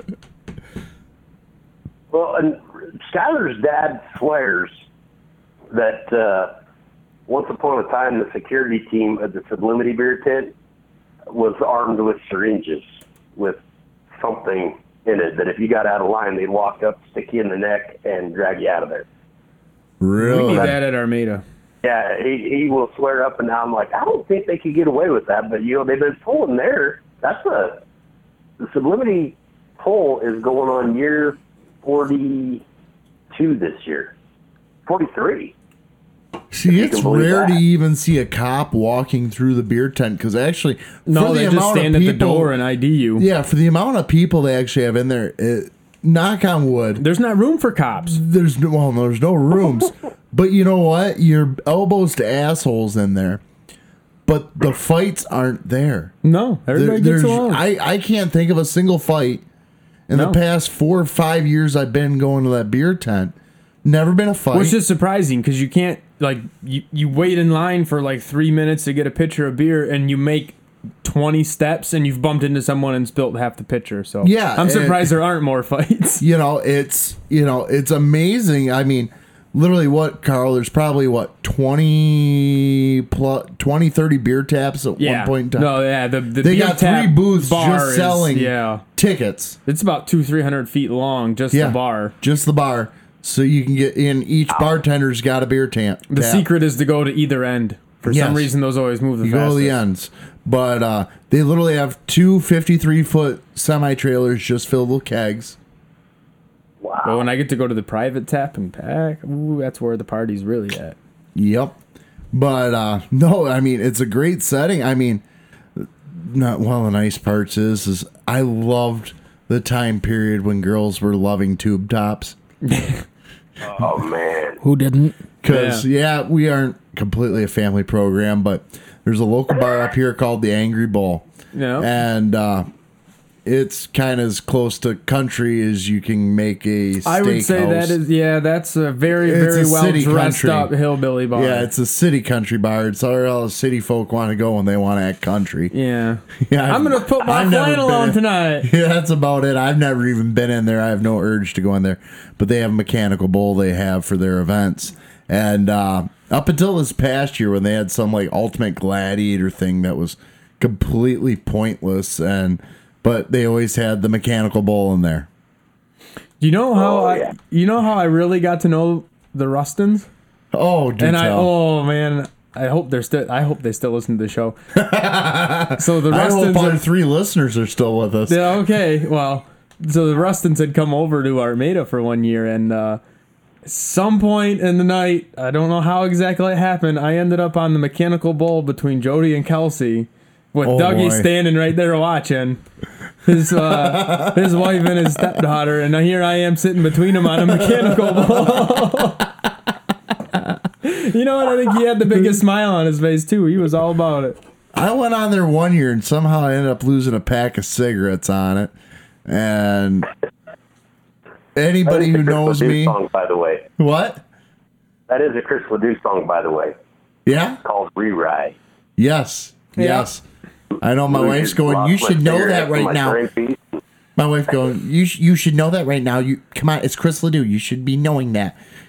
Leave it to the guy with the good voice to know that. You know, I can't believe you. I need to fly you guys out here because mechanical bulls are fun. Actually, I was gonna say, what kind of classes for diesel pickups, street legal diesel pickups you got out there? Because I'd love to come out there with my truck. We're trying to we do a 2.5 class, and we're trying to just stay as far as little goes. We're trying to stay with what the rest of the country is as consistent as possible is doing, which is really hard because there really isn't a consistent between, from county to county. It changes out here. But we have 2.5, 2.6, and which is follows the PPO, and 3.0, and then super stock. Does does 2.6 allow dualies to run in it? Well, 2.6 is a dual rear wheel class. Okay. What's the horsepower range for that class? About 1,300 horse. Oh, yeah, I'm out of it. When you're a box stock S300 series turbo, you're not going to run up against a true 2.6 diesel truck. Considering they just went to drop box reversers and also castrated back the turbos this year. I'll bring you up to speed. The class I founded in Canada, the street modified class. All right, everybody take a drink. Yep, take a drink. I called it my class. Sidetracked drinking game. It's street legal, must full interior, all that stuff. But weight brackets allowed. And then besides that, you have to run an S366 turbo or a stock modified charger up to a 2.5 inlet. And so it's pretty basic turbo rules, and that's about it. And the horse, it's a 600 to 700 horsepower range class. It's aimed at people to get started into the sport, which is ironic since I do it in Canada where nobody modifies their truck. But anyways. Yeah, you didn't think that through. Yeah. Well, it's the only place I could go to start a class. So. I mean, is there anything out there in your guys' state along those lines? Or is it a work stock class? Yeah, that's very close to what our 2.5 class is. Okay, because here 2.5 is like 1,000 horse or more. So you have a weight bracket? Yes, I have not a box. I have a weight bracket. Okay. Yeah, we do allow you to hang weights in that class, but you can't have the box. Yeah. So I've seen guys build little receiver hitch type things that they can go in there, and they have to, obviously, just like I think anybody else in the country, if those weights leave your truck anywhere on the track, then you're disqualified. But, they just have to be secured. And, I've got a great big Chevy logo that goes into the front of my truck on two reef Kenny, hitches. I will send you pictures of the Duramac. Well, me and him are connected on Facebook right now, so all he has to do is go look at some pictures. Yeah, it's special. Special is a good word. I'll take special. It's special.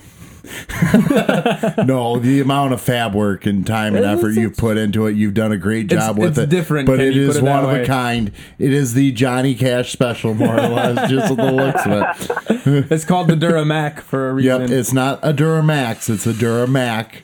And I got to give them credit. I got a coat from them guys, a really, really nice coat this year for me, so to wear to the polls. So, but yeah, that's and you know what, Kenny? I might be able to get out there sometime, depending on finances, because, well, for those of you who don't know, I just put in my 2 weeks notice at work today. Wednesday, we record for Thursday. But to go kind of live the dream and spend the summer announcing, and you know what? Maybe Utah needs to be on the books. I'll tell you what. Yeah. Kenny, I'll hook up with you after the show here, and if I can find a pull out there that my truck is legal for, or even if it's just some kind of local class, I would love to make a trip out there. Man, that is sexy. Yeah, I'm all for it. I'm looking at it now. See, I'm a Mopar guy. I'm an everything guy. I'm an everything guy, too. I don't know what you'd call me, but I'm a big fan of the Little Red Wagon. And actually, it's like the Chevy version of the Little Red Wagon right there. Well, the thing is, I used to joke so much that, because I drive semis, and that's how I got my start, and I used to joke so much with my buddies that I was going to build a miniature semi out of a pickup. And after a while, I felt like I was a liar if I didn't do it. And so I just kind of did it. And that's where the truck started. That is cool. I like it. I'm into that stuff. It's a wicked little truck. Now, you might be a Little Red Express guy, Tony, or not Tony, I can't even talk to you, Kenny. Yeah. But I'm a Warlock guy. I'm a Warlock. I'd rather have a Warlock. Really? Yep. A real one? I'd rather have a Warlock than a Little Red Express truck. No shit. I think I would take a Little Red Express. Yeah, I would either. I don't have either of those. But I know within where we're sitting right now of probably close to a dozen Little Red Express trucks. Yeah? Oh, yeah. Get me one. I'll put a Cummins in it, and we'll make a 2.5 truck. There's one sitting down in Richmond. There's one out here. I want to say it's in Colorado. It's a drag truck. It was in Diesel Power magazine, but I read that whole article.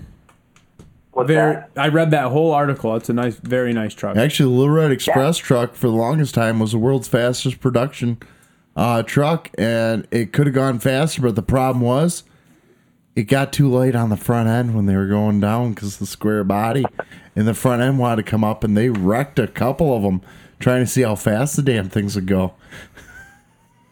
That's something else. We go ahead. See, that truck actually I found out was in a movie too. That diesel one. Oh, really? It's on Netflix. I have to see what I... Yeah, I can't remember what movie it was, but yeah, he's right. It did make a role in a movie. Oh, you're going to have to give me that name because now you have my attention. Because don't get me wrong, I like the Little Red Express truck. The 78s look better, or 79s look better than the 78s. I like the square headlights versus the round. And this is a Chevy guy. And thing that they had? What? That interesting... Actually, I think maybe both of them had the same hood, didn't they? They both had the only difference between the 78s and the 79s was the headlights. The 78s had the round headlights. And the 78s are actually rarer than the 79s, which had the square headlights. Don't ask. I'll fill you in sometime on Andrew's random automotive history facts. I've got my first gen, and granted, it's only painted in epoxy primer because I can't decide what I want the final color to be, but yes, I'm a redneck. Dave Foltz territory there. Amen. But it actually has a Macho paint job on. So you guys are familiar with the Dodge Macho? Yep. Just that trim line that they came out with, and I thought about painting it as a replica of the Simon and Simon one that was on that TV show. You should. God, that'd be awesome. Yeah, it'd be different. So, anyway. Now we lived up to the name. Charles will be proud. We totally got sidetracked. He's the one who didn't want to be here today, so the Armstead and Cross show's taken off pretty good. I think we're going to actually have to push big words off to the side, you know. Why? I am big words for the night. Yeah, you are big words for the night. You got to work on your vocabulary a little bit. But Yeah. Time to get one of those. You need to get one of those word a day calendars. There's a little bit of showtime left. You know, I can still fit in some big words for the night. Oh boy, yeah. No, I mean it's cool, Kenny. You know, getting to talk with you. I enjoy talking with you just because, well, we've got a lot in common. But just hearing the difference between pulling out there versus over here, where literally our towns that we have pulls, and we started our point season here in Michigan at Peck this past Friday. And literally 2 weeks later, we are 10 miles down the road in Croswell. And then after that, we're 10 miles north of there in Carsonville. And we have a pull 10 miles from there in Sandusky, and 10 miles from there in Deckerville, and 20 miles from there in Ubley, or 10 miles from there in Minden City. Then, another 10 miles to Ubley. I mean, you can go from just right at the bottom of Lake Huron all the way up to the tip of the thumb, just following tractor pulls throughout the season. It's that tight. I mean, we do bounce around different places. Actually, we have a pull this season in Wayne County, Michigan. And you might not know the name Wayne County, but it's Detroit. Yeah, there's a little town in there called Detroit. Yeah, we're pulling in Belleville, Michigan. Yes, Detroit style. Very nice. Yeah, no, it'll be really good. I'm going to get my teeth grilled, I think. Is that what they call it? Grill? Okay, I'm getting nods. I don't know. I think we just became unfriends. Well, I'm supposed to go down there and announce it, and I want to somewhat fit in. Go on and make me a grill. You know, we are... And now we're not friends. We are about... From Belleville to Detroit proper is only about 15, 20 miles. So it's going to be... It's going to be interesting. I never thought I'd see... We used to pull there in the past with a truck club, but now we're coming down there with tractors and the whole 9 yards, and I have this really, really bad vision that we're going to take a break or something in the middle of the program and come back. The sled's going to be up on concrete blocks with the simulator's gone. And I'm a little worried too. But then again, we also do pull in Flint, Michigan, which I don't know what we're going to use for water this year, considering the water crisis they have. I mean, is there an advantage to having lead in the track? Yeah. Track will be heavier. What can it hurt, really? Well, according to some people, I guess it hurts a lot to be drinking lead, but that's beside the point. Well, yeah. Now, what about the air quality as that track dries out? Yeah. Oh, there's a good point. Them particles become airborne. Mm-hmm. Yeah. See, he's fitting in for big words just fine. Yeah. Just give them a reason. That's all we need. Because the EPA to listen to this and go, oh, yeah, you can't have a pull in Flint. What if the lead becomes airborne? I wish I'd have never opened my mouth. That would require someone to listen to the show. That's true. Thanks, Obama. Oh, sorry. No more tractor pulls in Michigan. Thanks, Obama. You know, the scary part is that we're talking to a guy from Utah who actually knows about the Flint water crisis, and that's just pathetic and scary. That's global. It's global. Everybody knows about it. And what, the mayor goes and calls for the... I can't remember. It's a nightmare. It's a nightmare. Let's stay away from it because... they want the governor to resign, and I think it's not his fault.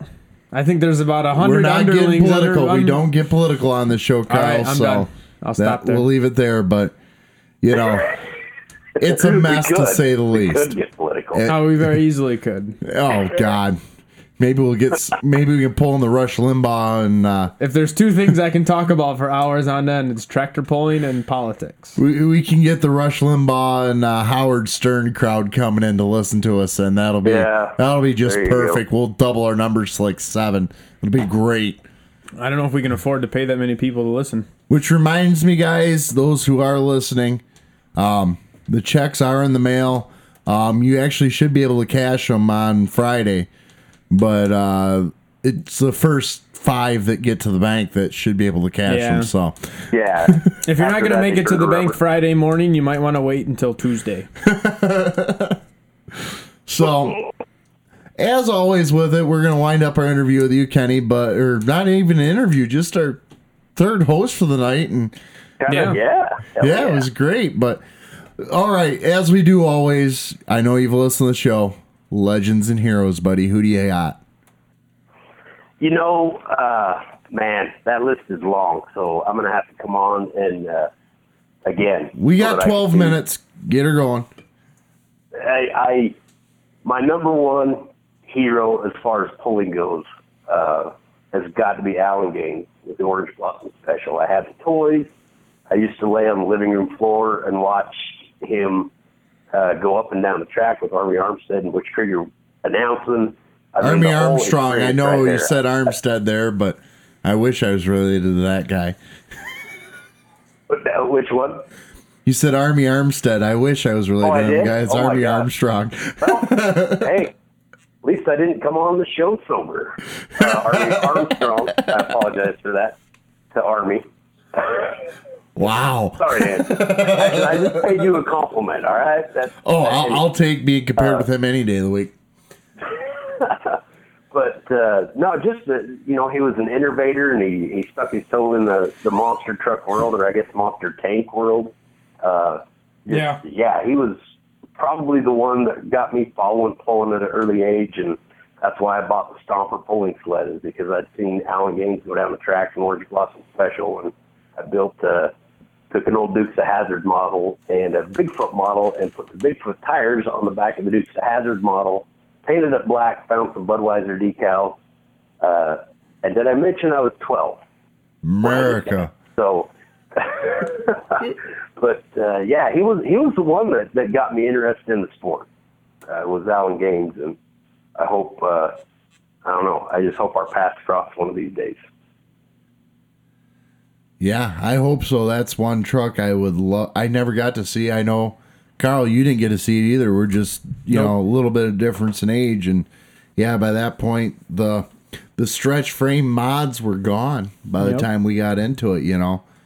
The altered wheelbase is non-existent now.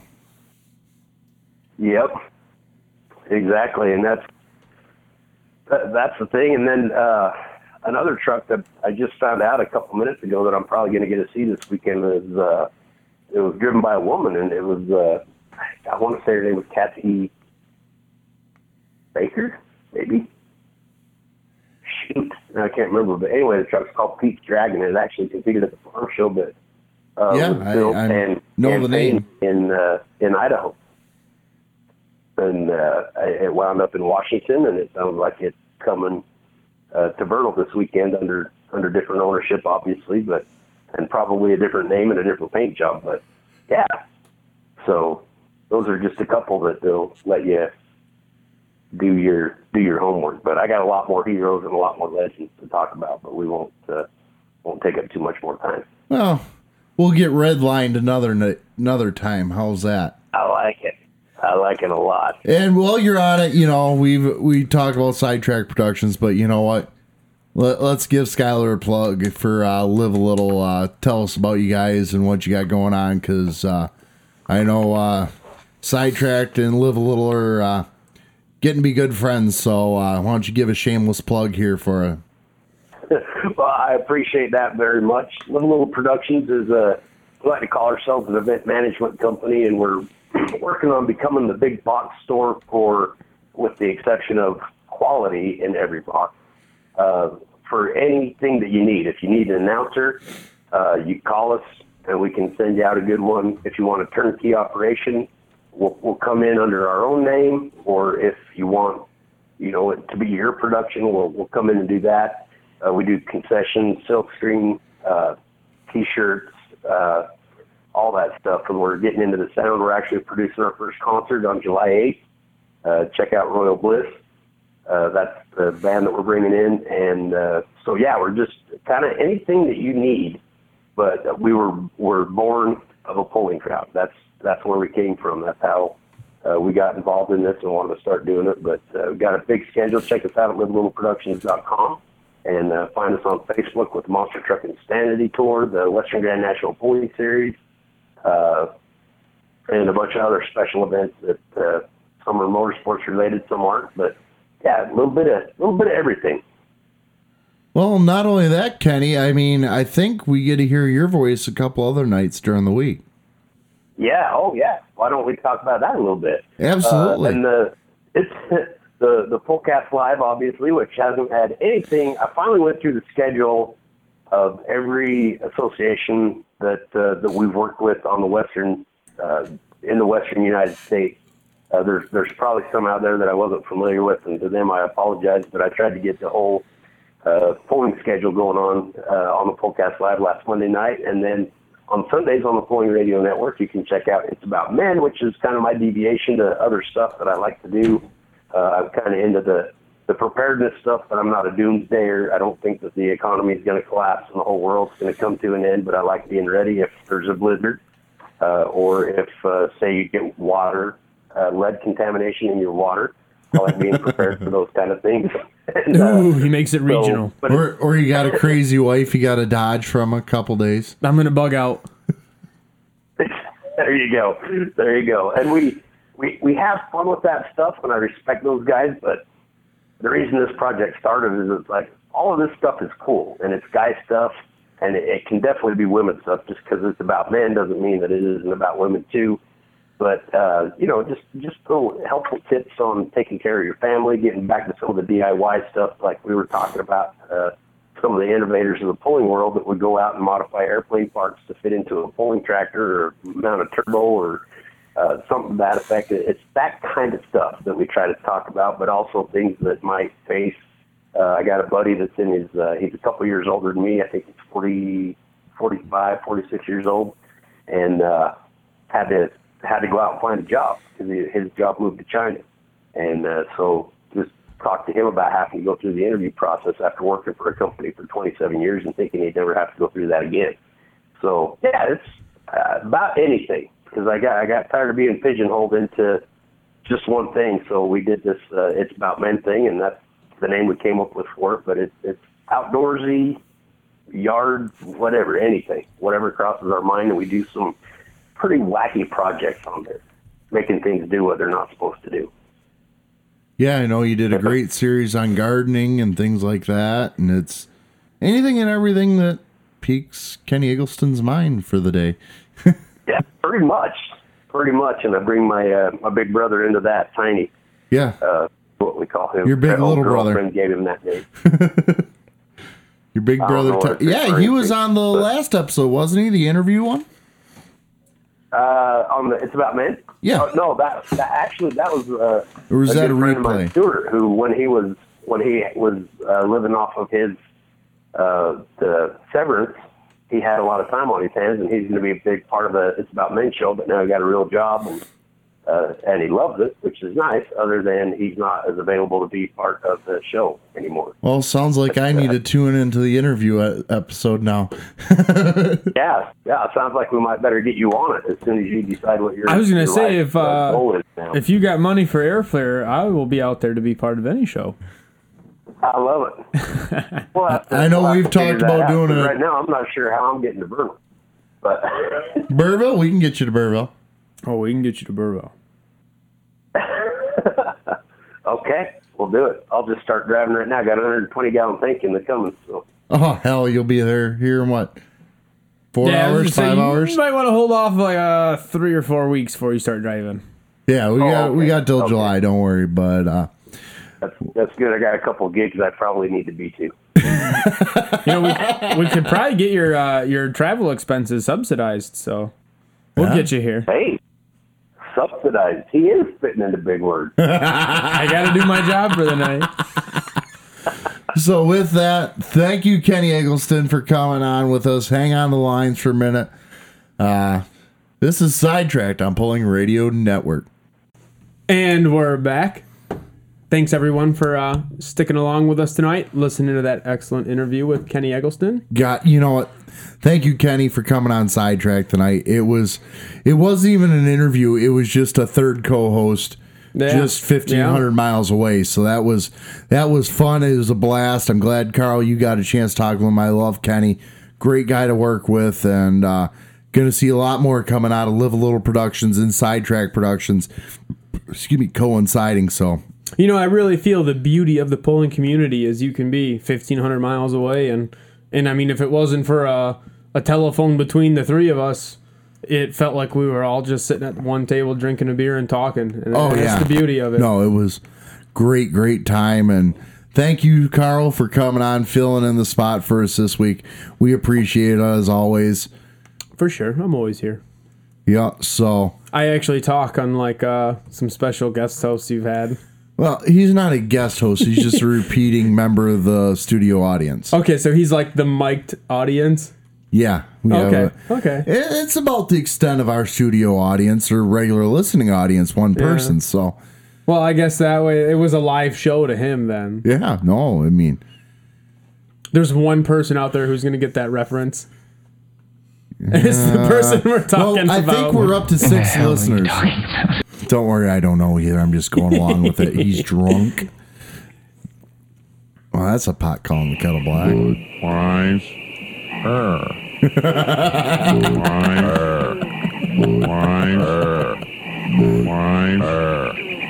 All right, fine. This is the show where we name names, right? Yeah. Mr. Evan Booms. Yeah. He sat in on the last episode, or it was 2 episodes ago. Yeah, 2 episodes ago. That was the Derek Rose episode. Yes. And, I'm not gonna lie, I was listening, completely forgot he was there until like the very end of the episode. He said a word, and I was like, "Oh my god, he has been there the whole time." No, Evan likes coming in, listening to the show. Great. That's great. Kind of getting the sneak peek firsthand experience with it. So if you're gonna give him a microphone, he should probably say a couple more words. Yeah, we'll get on him about it. All right. Well, that's why I'm roasting. Not everybody's as comfortable as us on the microphone. I'm gonna roast him live. That's what this show's all about. If you want to sit here and have a mic in front of your face, you better say something. There's Carl's mini rant. There's Carl's mini rant for the week. Yeah, that's my rant. If you're gonna be on this show, you better damn say something. Okay, with that, we're done for the evening. We're done.